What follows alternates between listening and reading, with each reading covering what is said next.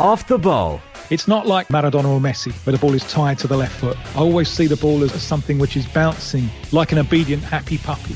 Subscribe now to the OTB Football Podcast stream wherever you get your podcasts and download the OTB Sports app. OTB AM. With Gillette. Get into your flow with the new Gillette Labs Razor with exfoliating bar. Lads, United can't. Can they? Asks Brian Dillon. As Ger would say, it's the hope that kills you. I mean, you guys are excited about the darts, fair enough. I'm very excited about Evan Ferguson. Hard not to be at the minute.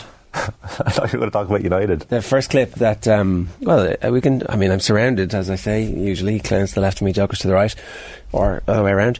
We'll get to Manchester United, don't worry, we will. But, like, this is legit excitement. And then Brighton bring on another Irish kid, who's like an attacking, hard-running, nifty feet midfielder. It's like, come on. It's not Evan Ferguson's time yet, is it? Is it? It looks like it. I think it is. Like, he's got the stature, 6'2", strong, always in the right position, holds the ball up well. Put him in the team and scores in a game where they're getting hammered, and then start the next week. Yeah, like the next game, start, and then be like perfect for the team. Could he finish in double figures for the season in the Premier League? Oh, I don't know. I mean, he's got 2 in 2 games. Must have been spurred on by the Gillette Labs performance rankings yesterday. I think so. His inclusion. Yeah. Because we promoted him to green. We did. It was going to be an amber, but rightly so, I think. Was when he was interviewed last night afterwards, it was, your goal at the weekend was a consolation, but today it really mattered. I was thinking, geez, an established footballer would be a bit annoyed by the tone of that questioning, but he responded so well. He'd be like, yeah, it's brilliant to actually contribute to a win. Like an old head and the shoulders, just turned 18, really. It's very exciting. Very exciting. His dad was a professional footballer, has given him probably the word in the ear and told him how to control expectations, stay away from the press and all the rest. The thing that stood out to me most about Evan Ferguson when I spoke to him recently, Liverpool fans, tune out now if you want, but he had the option to go to Liverpool. It was Liverpool and Brighton that were in for him mainly. Went over to view the facilities in Liverpool, did the same with Brighton. A couple of the young Irish lads were at Brighton there as well, and he said I turned down Liverpool because players get lost in the system. That's what Robbie Keane did as well. 100%. Chose Wolves. And what a decision. Yeah. I mean, clearly Brighton fans would be delighted now that Ferguson did choose them. Well, apparently, no, maybe I'm mixing this up here. So, in the summer, whenever, hang on, let me just get this right here, so I'm going to get this 100% correct. So, Ferguson, obviously, very impressive character, but the subs last night, Alexis McAllister came on after 62 minutes. After 79 minutes, it was 4 of the subs, 3 of the subs, Lallana, Lamptey, and Andrew Moran came off the bench after 79 minutes. Andrew Moran apparently had the opportunity to sign either for United or Liverpool, and ended up signing the full professional contract with Brighton. Again, probably the same thing. He felt like there was going to be an opportunity for him. When he signed, Graham Potter, who was the manager at the time, said, he's going to be involved at some point this year with the first team, and lo and behold, it's not even Graham Potter, but he's off the bench last night. Now, I mean, the game had got away from Everton, and so it was probably safe enough to be bringing him on, but Alexis McAllister come on off the bench. He's on the same bench as him. World Cup winner, yeah. That's not bad. No, it's not. This is legitimately exciting about the quality of players coming through, and it'd be good to track this through. The one thing that strikes me about Evan Ferguson is the size and body shape. He's like a Gaelic football midfielder or a rugby flanker, and we haven't had a whole heap of those players coming through. I mean, maybe Nathan Collins is fairly similar, and maybe there is a new prototype of young player coming through who will be bigger and stronger. Traditionally, the players who came through in Irish football were Damien Duff, that kind of scrawny, I'm good at football. Robbie Keane, again, also not one of the bigger athletes. Robbie Keane on his instincts as opposed to his athletic prowess. You're thinking of Andy Reid's, those players who are kind of smaller and more compact and better on the ball. But if we're going to start getting our best athletes to play soccer, well, he's got the Gary Doherty type big man shape, but he moves better, he's quicker, he's better on the ball. Yeah. With all respect to Gary, but I mean, he just has that primal striker's instinct. I mean, in the comments they're comparing him to Erling Haaland. Far be it from me to make the comparison, but we have a Haaland. Has he done enough already to, if nothing was to ever happen again in his career, Evan Ferguson, we'd still remember him for this little spell? Because it's been so long since we've had an Irish attacking player at the top level of the game that we can really shout about. No, I mean, I think John Fallon in the Examiner is pointing out, we were making the same point yesterday, Aaron Connolly, like 2 goals in a game for Brighton in a Premier League match, wins a game for them against Spurs. That was one game, whereas Ferguson's done it 2 in a row. I know one was consolation, but also, he set up, he's assisted Sadie March's goal as well. So I know it was a simple pass, but it's about 7 players after that. But it all counts. It does statistically it does. Yeah, but only for fantasy football. He looked composed with that pass off to the. He did, not to get carried exactly. away. I think let's get carried away. That's the whole point about being a sports fan, is getting carried away.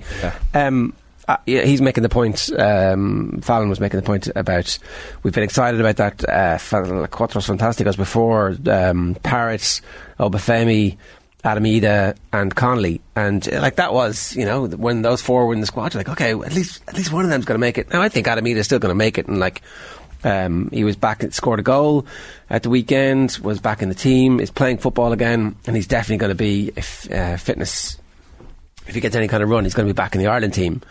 But Ferguson's in the Ireland team now. If we're playing France next week, Evan Ferguson is playing that game, right? Yeah. 100%. He has to. Yeah, he has to. Yeah, there'll be no starting. You mean? Yeah, I think so. He would. Yeah, he'd be in the team, I would say. Hasn't scored an international goal, and you're throwing him in against the World Cup runners-up. He's playing. He's at the moment a first choice Premier League striker. Yeah. How many of those do we have? No, it's a fair point. And Stephen Kenny has messed around a bit with his front line. So there's no established number 9 that we're definitely sticking to. It's a scary prospect putting an 18-year-old into that game, though, isn't it? Well, not as scary as it would be starting a Premier League game, 18 years old. I think if he starts doing that, it's an opportunity. It buys him a bit of time, Is playing against France not a bigger... that's a step up to playing against Everton. 100%. Absolutely. Of course it is, yeah. Well, it's absolutely. Yeah. I just don't want him to be rushed. We tend to do that, but we've got no time. Well, it's true, yeah. We live in the now. Do you give him 10 minutes at the end of the French game, break him into the team slowly? You might bring him on as the first sub with about 25 minutes to go. Yeah. It's 3-0 already. Yeah, well, that's the thing. It's a big gamble. Why not start him? Who are you going to start instead? Look, he seems like a man who can handle he's probably going to pressure. start... let's say Adamida plays every minute of every game in between now and then, and it's 3 months away. But if it's next weekend, who are you starting? Yeah, there's no options really. The only way I can see him being started is if the hand is forced, and at the minute, obviously a couple of months out, maybe the hand will be forced. The only downside would be starting him that he plays about an hour, gets hooked because he's marked out of the game, and then we're a bit, and then the excitement wanes. But that was our hope up front. No, we've got the tricky debut out of the way. It was against France. What do you expect? No low expectations. That's fine. Just you go out and enjoy yourself, and you got that's out of the way, and you swap shirts with whoever you get, and you're like, yeah, grand, off you go. I'm not. I play him. There's nothing about him 18 other than actually his age. He looks and sounds and carries himself older, and he the good thing about him is that it's not like an Irish person done well abroad. It's like he belongs. From what I've seen of him, it's not like, hasn't he done well from Meath? He's confident. This guy is good. And I think, put it this way, if he was English or from any other country, we'd be saying Brighton have a handy young fellow up front. Yeah, we would. So that's the way I'd see him. So it's not fair play to you, Evan. Seems like a very relaxed individual. Well, you interviewed him, yeah. There's a bit of golf in his downtime as well, as most professional footballers tend to do, but very, very composed and calm. We won't hold that against him. We won't hold it against him, no. But he's and you can see it when he's on the ball. He doesn't panic. So, sorry, what was he actually like? He clearly he's young. You can tell he's young and inexperienced, but he definitely carries himself as someone more than 18. He doesn't give much away in interviews. Were you chatting outside of the interview? Yeah, and his dad was there as well, so we were kind of chatting to his dad. But really, really good head on his shoulders, and it's like the FAI guys were there with him as well. But they're not afraid of what he's going to say. He's totally, because of the environment he's been in at Brighton and the people he's been around, Potter, De Zerbi, and even the players like Danny Welbeck, who he, as I said yesterday, stays behind the training with these lads and practices little skills that he maybe isn't as good at as them. He's got something that I think we haven't seen in an Irish striker in quite some time. Not exactly pinpointing him as the next Robbie Keane, but I'm not doing that either. That assist is significant, according to Pat Gallagher in the comments here, to verify if this is true. Ferguson is the youngest player to score an assist in a Premier League game since Michael Owen. But the assist was meaningful.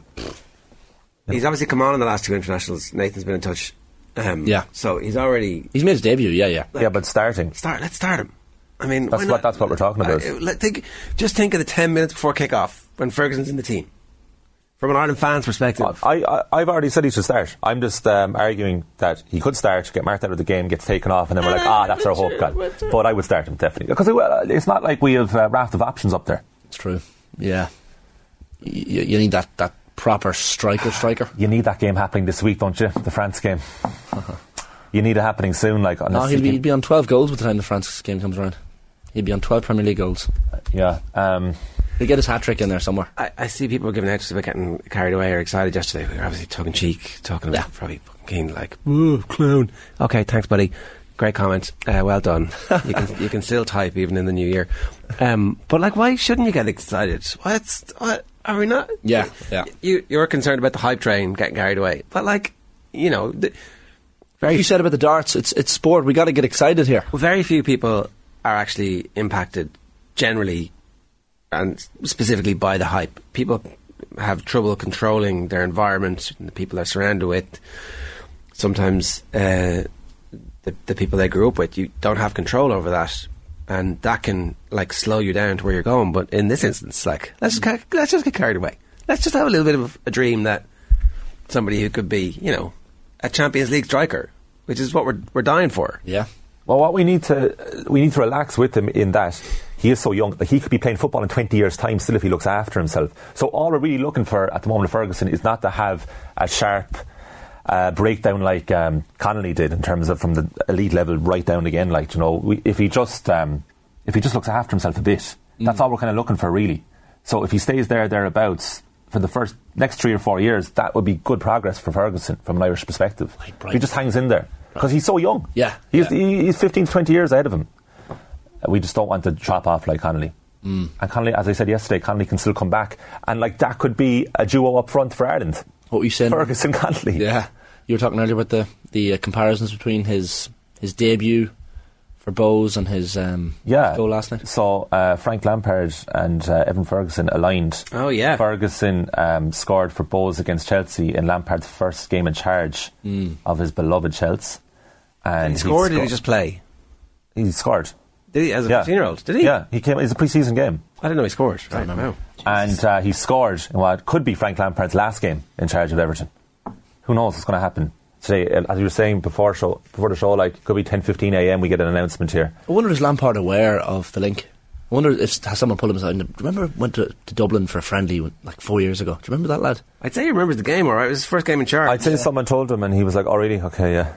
He doesn't care right now, to be fair, because there were flares being thrown at the pitch last night and boos from the Everton faithful. So he has other things on his mind, Frank Lampard. Yeah, the one thing that might save him is the 1-1 at Man City. And Alex Iwobi came out afterwards last night saying, like, we're all in this together. We can get through this.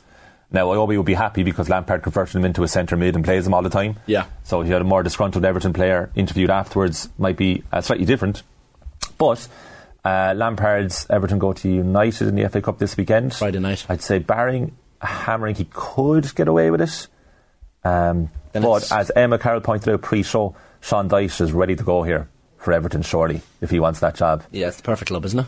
James Tarkowski, Dwight McNeil, some of the old boys, bring the band back together. This could be. Now, I think Lampard did an okay job, but someone on Twitter was saying last night, it was like, Lampard got a lot of credit for saving Everton from relegation when he put them in a relegation battle in the first place. Yeah. But they were down and out about 3/4 of the way through last season, and he managed to get them out of it.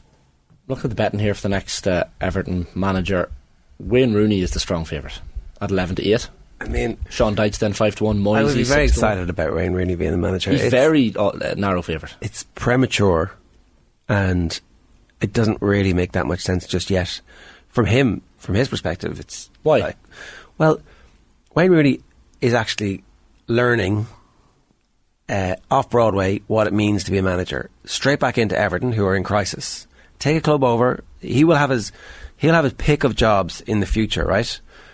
Take a job at the end of the season, where you know you're going to get the off season and your own transfer window and your own technical staff and all that stuff, and build all that up, and then come and take club. This Everton job is going to come around again. They're not about to uncover the next Mourinho or Ten Hag. They're not. They're going to hire somebody short term who saves them from relegation, and then life's short, Joe. You got to take your opportunity when it comes. I mean, Wayne Rooney's a young man. He is, but you never know. Wayne Rooney's younger than Ronaldo, isn't he? You know, You just never know what's going to happen. You never know, in 2, 3, 4 years what he'll be at. I think when the Everton job comes up for someone like Wayne Rooney with the Everton links that he has... He's 37. Yeah, I know, but why not take it now? They're at a fairly bleak place. So, I mean, the only way is up. Rooney might decide, well, this is actually a really good time to take this team over. I see some good bright sparks in that squad. Maybe they're just not playing for Lampard. I know, sure. I don't know if he does see that many bright sparks in the squad at the moment. But, look, I just think that take it over at the start of the year, at the start of the season, when you've got the opportunity to come in and completely shape things. You've got a mad transfer rush now in the next 3 weeks to try and get players in who are going to be your style of players. I think Wayne Rooney has potential to be an excellent manager. The job he did at Derby was excellent, but it's short term, and the job that Frank Lampard did at Derby wasn't bad. It wasn't great, but it wasn't bad.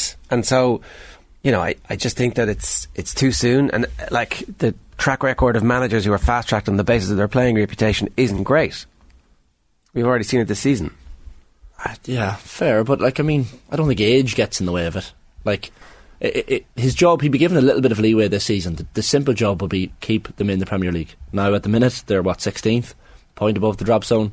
Doesn't look great, but if he just keeps them in the Premier League this season, gets the summer to bolster the squad, and then start again next season, I think it's quite a good time to take over. This is, of course, if Lampard gets the boot, which he may well. Mikel Arteta's cracking under pressure, and we're only in early January.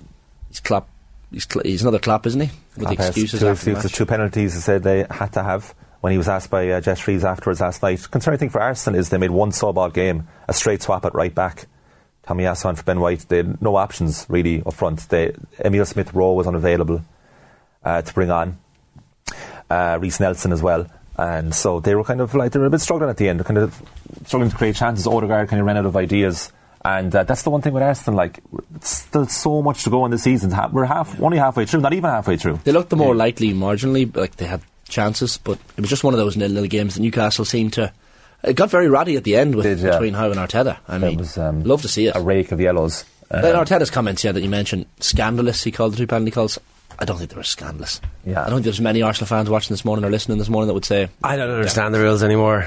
I really don't understand the rules. I thought I did, but so for a while they were giving all those penalties with the hand. Once the hand comes up, they were giving all those penalties, and then they stopped. They shouldn't give them, I don't think. But they were giving them for ages, right? He turned around and had his hands fully behind his back. No, the one he turned around, the other one. Yeah, sorry, the other one. Yeah, the second one, and that I've seen that given a lot. Yeah, recently. Gary Neville in commentary was saying if I was a defender and that was given against me, I wouldn't be happy. His argument is, where do you want to put your hand?